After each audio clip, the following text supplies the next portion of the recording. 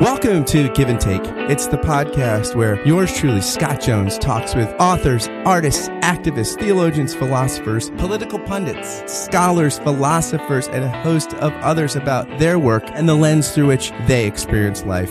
I engage my guests in a free-flowing conversation that's entertaining, unexpected, occasionally bizarre, and hopefully enlightening above all. Thanks for listening to this episode of Give and Take. Privilege. The word alone can make us flinch. The notion that for no good reason some might have it better than others offends our sensibilities. Yet until we talk about it, we'll never fully understand it or find our way forward. My guest, Amy Julia Becker, welcomes us into her life, from the charm of her privileged Southern childhood to her adult experience in the Northeast and the denials she has faced as the mother of a child with special needs. She shows us how a life behind a white picket fence can restrict even as it protects, and how it can prevent us from loving our neighbors well. White Picket Fences invites us to respond to privilege with generosity, humility, and hope. It's a great book, and we had a great conversation about it. I give you Amy Julia Becker. Amy Julia, welcome to the podcast. Thank you so much for having me. I'm glad to be here.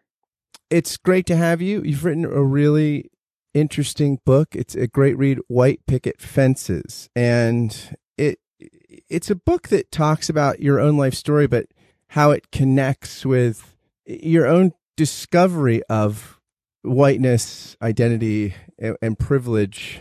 And it's interesting because you write in a deeply personal way. And these, oftentimes today, the way these terms are discussed is not very personal, and oftentimes it's either people kind of talking at one group, right? You have a group of people that are talking about privilege and things like this to people that are not really as self-conscious about it, or you've got people talking about the people talking about privilege, calling them social justice warriors or snowflakes and stuff like that. So it's often there's not it seems to me like it's a conversation that is really bereft of empathy and reflection. Does that ring true for you? It rings so true. I feel like there are a lot of accusations and a lot of language that at least comes across as accusatory when it comes to issues of privilege. And some of those accusations are probably true and right, but that doesn't mean that they will ever change anything. They'll just make people feel accused and therefore defensive or ashamed. And I think defensiveness and shame tends to lead us into our bunkers, not out into the world of trying to connect and confess wrongdoing and also move towards, like, how can we live differently? So I thought that writing a book that was personal in nature, that wasn't like, here I am, I've learned everything and now I'm going to teach you some lessons, but actually, here I am as someone who is on a journey of understanding and reflection, and perhaps you can find yourself in that story. Seemed like there wasn't much of that going on, and I felt like that would be helpful to me and hoped that it would be helpful to other people too. Yeah, and this is an ongoing journey for you. You grew up in the South, and eventually as a child, right, you moved north. Mm-hmm. And you talk in the book about some of the kind of ways that Southern racism is characterized by Northerners, and kind of the way that sometimes in that description, people outside the South can sort of be unaware of the way racism looks and privilege looks in different contexts. But this was something that's been, some of your awareness. I mean, you tell this really powerful story in the book about just realizing as you're looking at all these books on your shelves that none of them have black people in them. Right. And you write to an author because you're trying to, like, I think it was maybe one of her books or something you're looking at and you're like, oh my gosh, this is so harsh. And there's realities. And when do I introduce my children to this? And she writes back to you, gosh, it never occurred to me that children in my community ever get to learn we never got to pick an age appropriate time to introduce them to the horrors of Jim Crow or other these things. This is just the reality we live in. Now, this conversation, these kinds of awareness of eye-opening moments for you, I mean, they come well into adult life. Yeah. So it's funny. I mean, that situation where I was reading all of these classics of children's literature. It was really about my kids' books. It was well into adult life, only, I don't know, 5 or 10 years ago that I noticed, wait a second, because I have chosen to read the books to my children that were read to me as a child, I have chosen books that all have white characters. And so then I went looking for books that had more diversity, more of a sense of not just being a mirror, as I have said in the book, but a door into other worlds. And I found that I didn't want to tell my kids those stories. I didn't want to tell them about some of the horrors of the past. And so, I had this really hard and good exchange with an African-American friend of mine, in which she said, it's never crossed my mind not to say that, So I think there's so many things that when we need people outside of our vantage point, whatever that is, to be able to see our vantage point more clearly, ask some good questions about it, and sometimes decide this needs to actually change. In the case of my bookshelf, I didn't get rid of all the books with white characters. I just looked for ways to actually expand that. And that led to thinking not just about books, but also about all sorts of other aspects of my life. How have I seen that through just this lens of whiteness instead of in a broader way? What questions does that raise? And how does that help me and help others if I'm asking those questions? This past week, a week or two, actually a couple weeks ago, after Justice Kavanaugh was confirmed, Gabby Gifford, the congresswoman who was shot a couple years ago, her husband, who was an astronaut, Navy veteran, I think, and an astronaut, tweeted out something to the effect of, well, I guess Churchill's whole be magnanimous in victory, that's out. And he was accosted for quoting Churchill, right? That he would quote somebody who had such an ambiguous legacy around issues of race and colonialism. And so Bill Maher brought this up as recently on the show as this kind of, here's a guy that's sort of, seeming to be making a parenthetic kind of reference here and was saying, is this really kind of overboard with political correctness and stuff? And the panel actually kind of defended the critics of him on Twitter. And which seemed to many people probably over the top. And yet, one of the guys who on the panel, a guy who's actually one of my teachers at Princeton, said, there needs to be this lesson that older white men just can't walk around saying whatever's just in their head, right? It seems like there's such a complex matrix of, we think there's too much political correctness in our culture very often, or at least people say that, like there's oversensitivity, and yet some of that sensitivity is grounded in the fact, right, that there's a legacy of speech patterns and images that are just still incredibly painful for people, right? And this just seems like a tough play. And I bring this because I feel like you're trying to walk a path in this book that's honest and eye-opening, and yet also real about the complexities of life and human language, right? Yeah, absolutely. And I think I have like 17 different thoughts in response to what you just said. I do think we are at a place where we want to be listening to each other and not just reacting. And we're seeing a lot of reactions. But at the same time, there's such so I guess I feel as though we want to see the past and perhaps even the present in black and white terms. And I don't mean that in terms of racial categories, but in terms of this is clearly X or it is clearly Y. So Churchill either has a bad legacy or a good one, as opposed to Churchill was a human being with a context and with a lot of complexities. How can we honor him as a human being and also acknowledge the ways in which he was a flawed person, just to use him as an example, but that's true of all of us. And so not to be dismissive of the times when people make comments that are insensitive or that are rude or that are just ignorant, but at the same time to try to understand those things in a complex context whether that's right now or in terms of history. We have a child with a disability. Our oldest daughter, Penny, has Down syndrome. And so language has become pretty important to me in terms of how we refer to people with intellectual disabilities. The slurs that can get lobbed her way or our way are also very real in a way that maybe they haven't been when I've thought about other groups of people in the past. But at the same time, people say things to me that, are not politically correct. And yet I've gotten to a point where I want to engage in conversation unless they seem to be, it is very rare that someone's saying something to me trying to be hurtful. It is so much more often either I just haven't thought about that before or I'm accidentally saying this. Doesn't mean I give them a pass on it or don't say anything, but it does mean I want to actually engage in a relationship and in a conversation with that person instead. So I hope we can do more of that, and instead of just like throwing tweets at each other that back us into corners.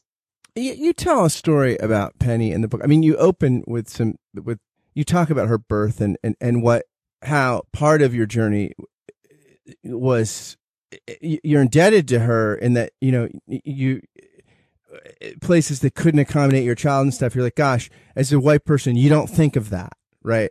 But now someone's a part of my immediate nuclear family who things will be closed off to her that wouldn't be closed off to the rest of us. And you tell this wonderful story where she's like 10 or 11, I think. And she goes into Target and there's a greeter with Down syndrome. And I loved the conversation. You're like, what did you notice about him? He had Down syndrome. And you're like, how did you feel about that? And she said, well, it's pretty cool. Right. And then you're like, oh my God, like what? There's this moment of innocence, right? Where you're like, she doesn't feel othered by it yet. Mm-hmm. And what's it going to be like? And then you talk about it in the books of othering and how this idea, but that's a powerful moment where you're like, oh my gosh, I wish I could not take this away from her. Yeah, I so want, and that's where I think the idea of like having pride in an identity that is other comes in, and that sense of, wait a second, even though I'm not in the mainstream of American culture, I might be on the margins for whatever reason, I can also can take pride in that and can be joined together with other people, not to the exclusion of the mainstream, but in a way that celebrates who we are and what we have to contribute. And I hope that will be true for Penny as she grows up. I mean, we had another conversation the other night because I told her I'm going out and I'm speaking about this book I've written about privilege. And I asked her if she knew what it was. And she said, no, I don't really know what you're talking about. And I said, well, it's like how socially, sometimes it's easier for some people than other people. And so we went through kind of a list of things. And she was like, yeah, I get it, that it's easier for white people than for people with brown skin to do some things in our culture, because we've talked about that before. And I said, is it easier, do you think, to have Down syndrome or not? And she's like, oh, it's easier not to. But I'm very flexible. And like she's like, and she has low muscle tone because she has Down syndrome, so she can do the splits. And it was just this funny thing where she has grown up being like, she's like, oh yeah, it's more challenging in school, it's more challenging with friends to have Down syndrome. Like that is just a fact of her life. It's not something to be ashamed of. It's not something to pretend isn't true. But she also doesn't see it as like an impediment. It's just a reality. And there's some things like I can do the splits that a lot of other people can't do. And isn't that cool too? So, and there's obviously an innocence. She's 12 years old, and I don't know what struggles she's going to encounter as a result of having Down syndrome as her life goes on. But I also am really grateful to live in a moment where we are more aware of how identity is shaped and what it might mean to not want everyone to be exactly the same all the time, and to actually value human beings for differences and not just their similarities. Yeah, it's interesting the way you talk about the givenness. Like it seems like there's an acceptance of the givenness of her Down syndrome. Like it's there. It's sort of. And you talk about, you have this interesting story in the book where it's like your first experience of the privilege walk exercise, which, some listeners may know, many probably don't, but you're sort of, everybody starts in the same line and sort of like take a step forward if you grew up with, people who, if your parents went to college, or take a step forward if you grew up with more than X number of books, take a step backward if you're not white or a minority, or if you're, it's certain like things in your background growing. And so, and most, these are the thing about the privilege walk, right? The point is it's stuff you don't choose, right? These are just realities, but it shows how like people are at a different starting point in life before there's any decisions or choices made. And then you talk later in the book about how you've come to see that privilege is a thing that can be used for good or ill, but it almost sounds like you've demoralized the givenness of it. Like, just like Penny's like, well, yeah, I got Down syndrome and yeah, it's challenging, but I'm very flexible. You're kind of like, well, here's privilege, and there can come some guilt with it and struggle a little bit legacy. And also there's some things I can be aware if I can use that and lean into it in ways that are a good thing for people, and try to lean away from ways in which it becomes entitlement, right? And I mean, I'm wondering was there a time early on in your awareness where you did moralize it, like where the white guilt's paralyzing, where you're seeing racism around every corner, and like it's somebody says hey, you want a flat white here at Starbucks? Why is it got to be a flat white? Like, why is it got to be a flat white? Like, I mean, was there a sort of time when the privilege awareness was paralyzing?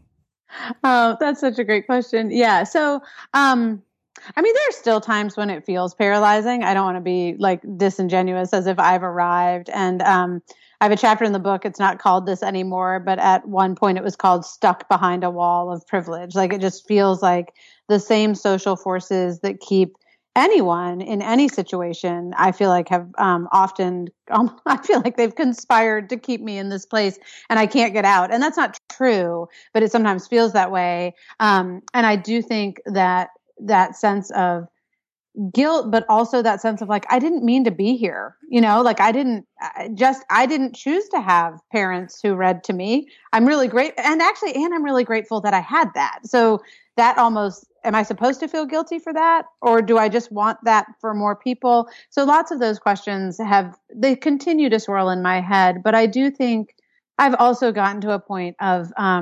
gratitude and living in like a complex place where I can try to name both the good and the bad. And certainly not to be complacent with what is bad in my position or in being a person of privilege, but also recognizing that this is not a magic wand. Like, this is not something I can just fix easily, which is actually kind of a fallacy of whiteness, I think, to think that I can just like, as long as I understand the problem, I can just fix it. Instead of saying this is complex and it's big and it's deep. And there's a humility in saying, okay, here's how I was born. Here's what I was born with. How can I use it well? How can I receive it with gratitude, but also use it in a way that is actually like breaking down walls and connecting with other people and loving other people and doing that in a good way. And I think writing this book helped me to move from just that place of paralysis or like not knowing what to do. And it's not that I have some huge list of things to do, but I feel more empowered to own the good things of my life, but hold them loosely in such a way that it's like, I know that I don't deserve all of this. And so I want it to be shared. Yeah. And as I read the book, there's this, I was thinking about Luther's adage, Martin Luther and the Reformation, that we're all Sima justus et peccator, we're at the same time sinner and saint, as opposed to, I think, what he saw in some of the, really the medieval Catholicism at his time that he found lacking was that you're always either sinner or saint, right? Like you were in one or the other, like, and even in your own journey, I've sort of fallen off the wagon and now I've got to go back to the sacramental system and get back on the wagon. We're always both on and off the wagon. We're always sinner and saint. Or my friend Paul Zoll says, today we're both loved and human. That this reality is. And so, I mean, that seems to me to be something in your own story as you narrate that came to characterize the way you looked at the privilege stuff, right? It's sinner and saint. It's both and. It's not either or, but it's always there's always complexity to sort of deal with, right? And that's just, you never graduate from that. And I do think, it's like that, the both and of human nature. And there actually, in some ways, I think there are three aspects to it. And this, having a child with a disability, has also been really helpful to me. So there's our belovedness, right? This idea, like the saint part, and that being something that's given by God and that we also can be participating in or kind of leaning into. And then there's the sin part, like that we just make bad choices and we turn into ourselves and we disregard God and others all the time. But there's also just like the human part in terms of just like we're limited human beings. Like we can't solve all the problems of the world. We're not supposed to. We can't do everything. We're not superhuman and we're not God. And that limitation is not the same, I don't think, as like the sin part. But they sometimes get confused. There's a difference between fallenness and finitude, right? Like there's something about like our own, the fact that like in our finitude, sometimes we turn to anxiety or various forms of tragic self-defeating behavior or victimizing behavior. That's different than just the finitude itself, right? Like the finitude isn't bad, isn't evil, right? And so like learning to like love your limits probably actually prevents more evil than it causes, right? Exactly. And just, yeah. And I think one of the things for me in like exploring privilege, I write about in the book, just like coming to a place of deciding to pray weekly, in a more concentrated and deliberate way than I ever have about anything, about these topics. And I really did, after a couple of months of doing that, I like expected the world to have changed because I like happened to engage with this problem. And it was such a humbling moment for me to realize how arrogant I had been in thinking, now that I'm paying attention, things are going to get better. Hey, I'm white and I'm on the problem. Seriously, like as opposed to being like, oh my gosh, like how long have your African-American like brothers and sisters been praying about this without answers that are satisfactory from God, right? Like, and so that was such a humbling experience for me and so good in terms of like, you keep praying, like that's what you do. And you accept your limitations that like, yeah, there are little ways in which I certainly can behave differently, can love people better, even ways in which I have like influence and can on small levels, like change more than just individuals, but systems. And I want and need to like participate in that. But there's a heck of a lot I will never be able to do. And I need to like have the humility to recognize my limits in that and to trust that there's still something bigger, like a love that powers this universe that is bigger than me, that is still at work. And I just get to like play a small part in that.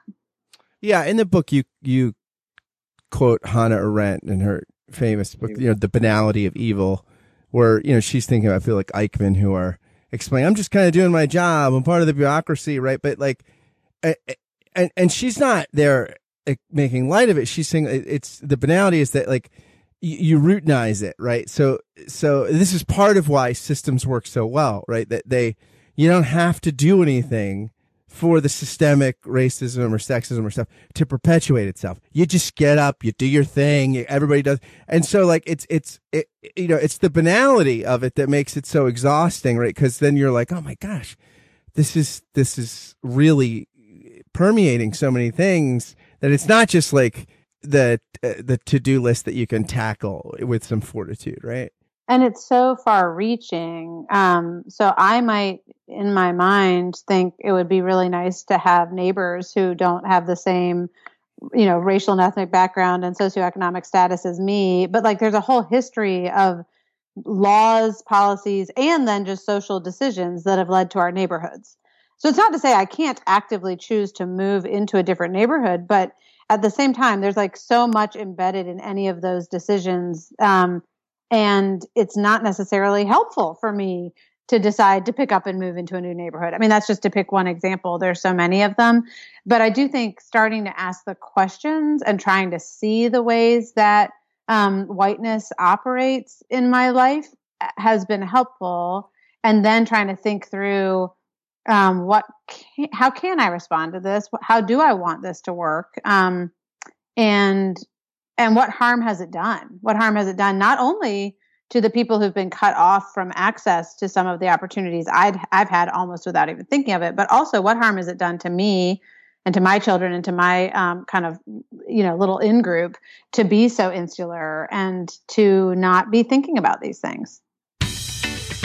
I want to take a brief moment to ask you a quick question. Do you like this podcast? Do you enjoy it? Do you look forward to listening to it while you do a morning, afternoon, or evening routine, or while you're exercising, or while you're caught frustrated in traffic?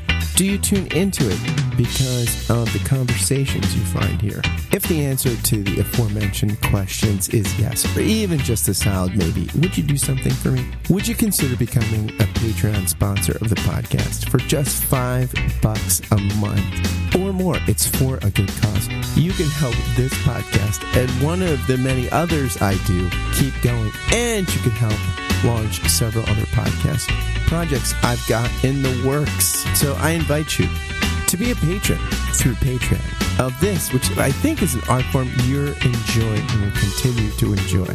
Again, any contribution is welcome, but for $5 a month, you will get a shout out on the thank you roll call, which begins right now.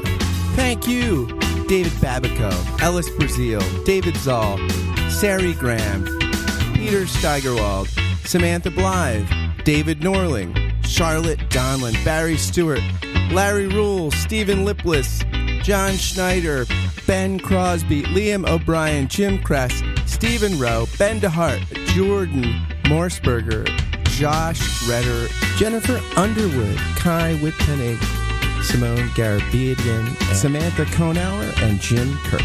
If you want to join these patrons through Patreon, just go to patreon.com/Scott Kent Jones. Thanks again for listening, and now back to the show.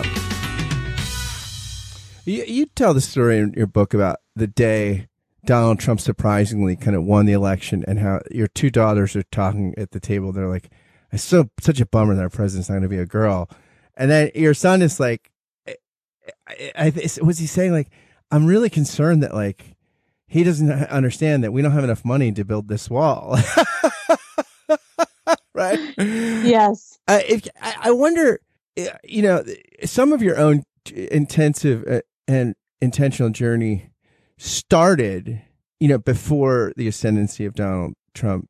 And now, I mean, it seems like so much is at least different after the results of this election, particularly the way that identity has been brought into politics, especially white identity, in a way that's really this explicitly. We haven't seen it in a while. And I mean, has that changed how you've, been working through those things? I mean, in some sense, this book is written, at least at the tail end of some of it, of the Donald Trump phenomenon. I mean, how has that changed the way you process white identity? Yeah, it's been fascinating. I actually kind of signed the unofficial contract for this book the morning after the election in 2016. So I'd been working on it, but in terms of like actually coming to an agreement with the publisher, it was the morning after. And as you said, it was a surprising result. So we didn't know, what would happen in these next 2 years, but I think what we have seen, I think that a lot of the divisions, I think they've been underneath the surface for a long time, and they've bubbled to the top. And my hope is that will actually allow us to force us almost to deal with them in a constructive and healthy way, although that's not what it looks like most of the time. I read a piece by David Brooks this past week called The Rich White Civil War. Great piece. Yeah.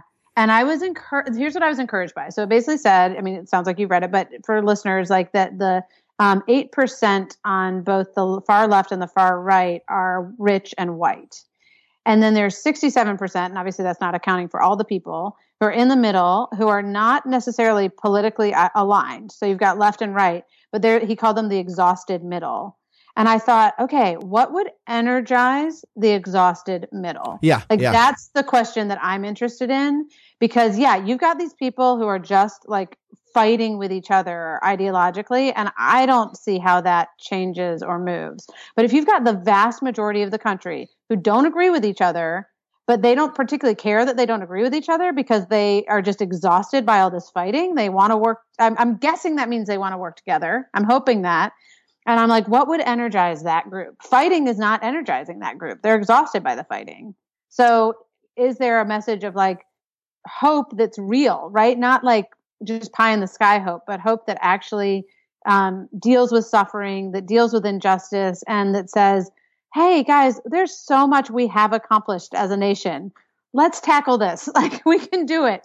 I know it sounds idealistic, but I think there is the possibility, because we're so aware of these divisions, the possibility of us actually addressing them in small and large ways and making a difference. Yeah, because, one of the points he makes is that this 8% on one end and 6%, that this extremes that make up like 14% of the country, when they survey the progressive, like left and the devoted conservative, whatever, these two polar things, that they like almost all the time, and they're 90% the opposite. Like, well, is sexual harassment a problem? One group says 90%. We asked one group says 90%. No, is that like they go through all these hot button issues where in the middle, you look at this, some 2/3 that from like 4 or 5 other groups that, they find like this exhaustive majority. It's just like 80% of them think we're too politically correct, and 80% also think hate speech is a big problem, or 80% wish that people wish people that disagreed work together more. So yeah, that they're, but it's interesting, as Brooks says, that this is part of privilege, right? Like Aristotle talks about, you need leisure time to do philosophy. I mean, the privileged people have time to have an ideology. Yes. And so many people that are caught in the middle are just thinking about getting by, and so don't put as much time into the kind of concrete thinking that would move their concerns forward. Yeah, I think you're absolutely right. I mean, I think of just even the privilege of being able to write a book about these things. I mean, similarly, like sit around and think about them and then put that on paper. And yet I also think that that's what I mean in terms of, though, it being on the surface of our lives and not just this like it is a deeply embedded reality that we've got racial and socioeconomic and other, like down the list, divisions in our culture. That's deeply embedded, but it's also on the surface right now, so that even if you don't have time to like develop a strong ideology, at the same time, you're more aware of some of these issues. And if there were leaders who are looking for ways to energize that middle, I think that there's a lot of good that could come from that in terms of pragmatic solutions. And you've got, I think, small examples of cities, and I think the local level is probably the more hopeful place of possibilities, where you get Democrats and Republicans and, different people coming together to say, let's just try to like actually tackle some of the problems of our town. Let's build relationships with each other. Let's, do some stuff. I think on the national level, that's harder. And certainly when we have rallies that are just like raising the temperature and inviting people to think simplistically, that's not helpful, because it's not true. It's not speaking to the full truth of what's going on, who we are as human beings, or any of that. Yeah, it's interesting too, like the identity politics thing. First of all, I mean, Ezra Klein says, I might agree with him on this, that all politics is identity politics, except when you're a big enough majority, it just becomes politics. So if you're the white middle class, that's still an identity politic, but there's just enough of you that it becomes politics, right? And so that when somebody is a statistical minority, it's identity politics, when really they're just advocating for their concerns, same way that the majority is advocating for theirs, right? But you have enough numbers, you can say, I'm not identity politicking, I'm just politicking, right? Totally. But it also just bothers me that we would think that if like a black man and a white man might not actually have overlapping concerns. Like, so I agree. I do think sometimes I don't want to in any way say that there's not very real differences between different identities that need to be acknowledged. But I also think there's a lot that we have in common with one another when it comes to the way what we want with the justice system, what we want for schools. Like, why would we not care about that for one another and only care about our in-group? I think that comes out of fear. And I think that it comes out of a sense of scarcity. But I think that if we look at the world through different lenses, through lenses of possibility and abundance and growth and love, that changes those, that sense of like, I've just got to protect my own, instead of I am going to trust that as I care for other people, that's also going to be good for me. Like those things actually can go together. Yeah, I just noticed too. I mean, Francis Fukuyama wrote a book decades ago called The End of History, and he's a political scientist somewhere in California at university, but he wrote a new book on identity. He was saying what's interesting and causes what he feels like a social tension in America is at the same time that we have less and less seeming national unity, like overarching identity that we all say, yeah, we're this, right? We at the same time that's on the decline. Our ability to come up with new forms of particular identity, right? Around gender, around, intersectionality, that I'm at several different kinds of things. And this makes like these things almost seem like one is on the rise, one is on the decline, which seems to make the tribalism that people are talking about feel more real, because it's not only do we realize how some of our identity differences, but then it gets harder and harder to name things exactly like you're saying. It seems like it shouldn't be harder, but to say the story we're all a part of, that seemingly is a little more elusive. Yeah, and I think about that a lot, back to this question of my daughter's identity as both a, white woman, as a member of our family, as a person with Down syndrome. And my hope for her is that like what roots her as a human being is that sense of common identity that goes underneath the differences, but that's not a way of making her like of disregarding the fact that she has Down syndrome. But instead a way to actually have a bedrock from which we can actually celebrate our diversity. I think of, friends of mine who are people of color or people I know with intellectual disabilities, and just wanting to see myself in who they are and vice versa, but not in such a way that I am dismissive of the very real differences and challenges that they face, but being connected enough that I have like compassion in those places. And I feel like invested in that. I feel invested in certainly the discrimination that people with disabilities experience because I have a daughter with a disability. But in terms of my, friendships with people of color, I'm like, I feel invested in what is happening in our nation, because I love you. And I want that to matter to me, even if it means I'm ostensibly giving something up as a white person. I mean, I don't think I see it in those terms anymore, but I want that sense of mutuality to be what drives and animates the way I'm thinking about things, and not just like what's in it for me. Yeah. Towards the end of the book, you make this great point. You say the privilege of whiteness and wealth can become a wall against the privilege of being human. Love not for status or performance, but simply loved, and able to give love in return, not because of obligation, but in grateful response to an invitation. That's interesting. Then you say, I've been given much that I do not deserve. And so it's almost like the pain of privilege is when you paper over the fact that it's there, it makes the pressure cooker of life all the more a pressure cooker. And then, that it becomes a sort of a performance standard of measure. Hey, I'm white. I got, it's not, so it's almost for you seeing the privilege thing has enabled you to sort of, to be a little more freed from the achieving treadmill. And there's this sense in which, hey, look, a lot of the stuff I've done or I has not been, because I was this particularly, it was all my own effort. There's a lot I've been given I don't deserve. And I'm grateful, and also can be mindful of when maybe that came at the expense of others and how to live in light of that. I mean, that's the contrary. I think people pull away from the conversation because they fear it'll be taxing. But what you conclude in the book is you feel freer, actually.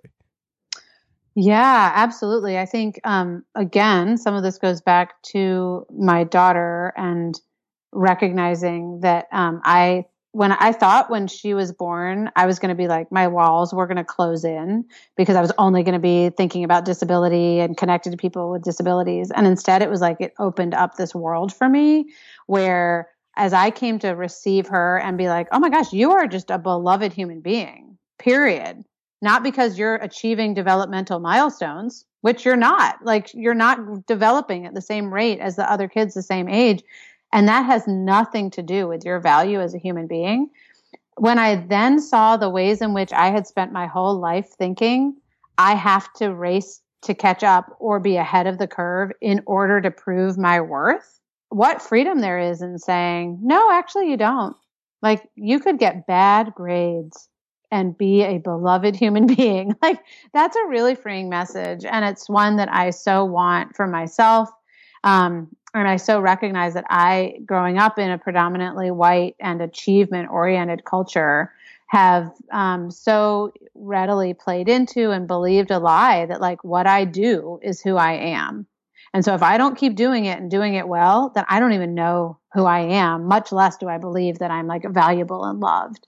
And if it goes the other way around, where I start off by believing that, like, there's a God of the universe who loves me and there are other people who love me, independent of what I do for them, that, like, frees me to discover who I am and to give from that place in a totally different way. So I think there's been so much freedom for me in flipping that, like, not what I do is who I am, but who I am, and understanding that belovedness is what enables me to be excited about what I do.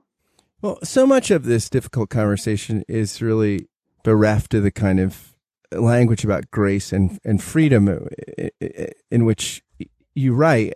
So thank you. I mean, it's a great book. And I think for anybody that cares about these issues or maybe even doesn't know, and they should care, that White Picket Fence is a great place to start. Thanks for writing it and for spending some time talking with me about it. Oh, thank you so much for those words. It was really a pleasure.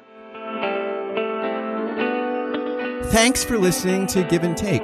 If you liked what you heard, please do a couple things for me. They are so helpful if you do them. Share this interview on social media or via email, or tag someone in a tweet or something and say, hey, this is great. Check it out. Spread the love and goodness if you've found it here. Also, if you could go, please, it takes like 60 seconds. Go to iTunes and write a review and give a rating to the podcast. It really, really helps, especially as things are getting off the ground. And if you want to consider becoming a Patreon sponsor, you can just go right to the link on the podcast page, giveandtake.fireside.fm. You can find all the information there. Thanks to Amy Julia for coming on the podcast. Do check out her book, White Picket Fences, Turning Toward Love in a World Divided by Privilege. Thanks again to you for listening to Give and Take. Until next time, friends, bear the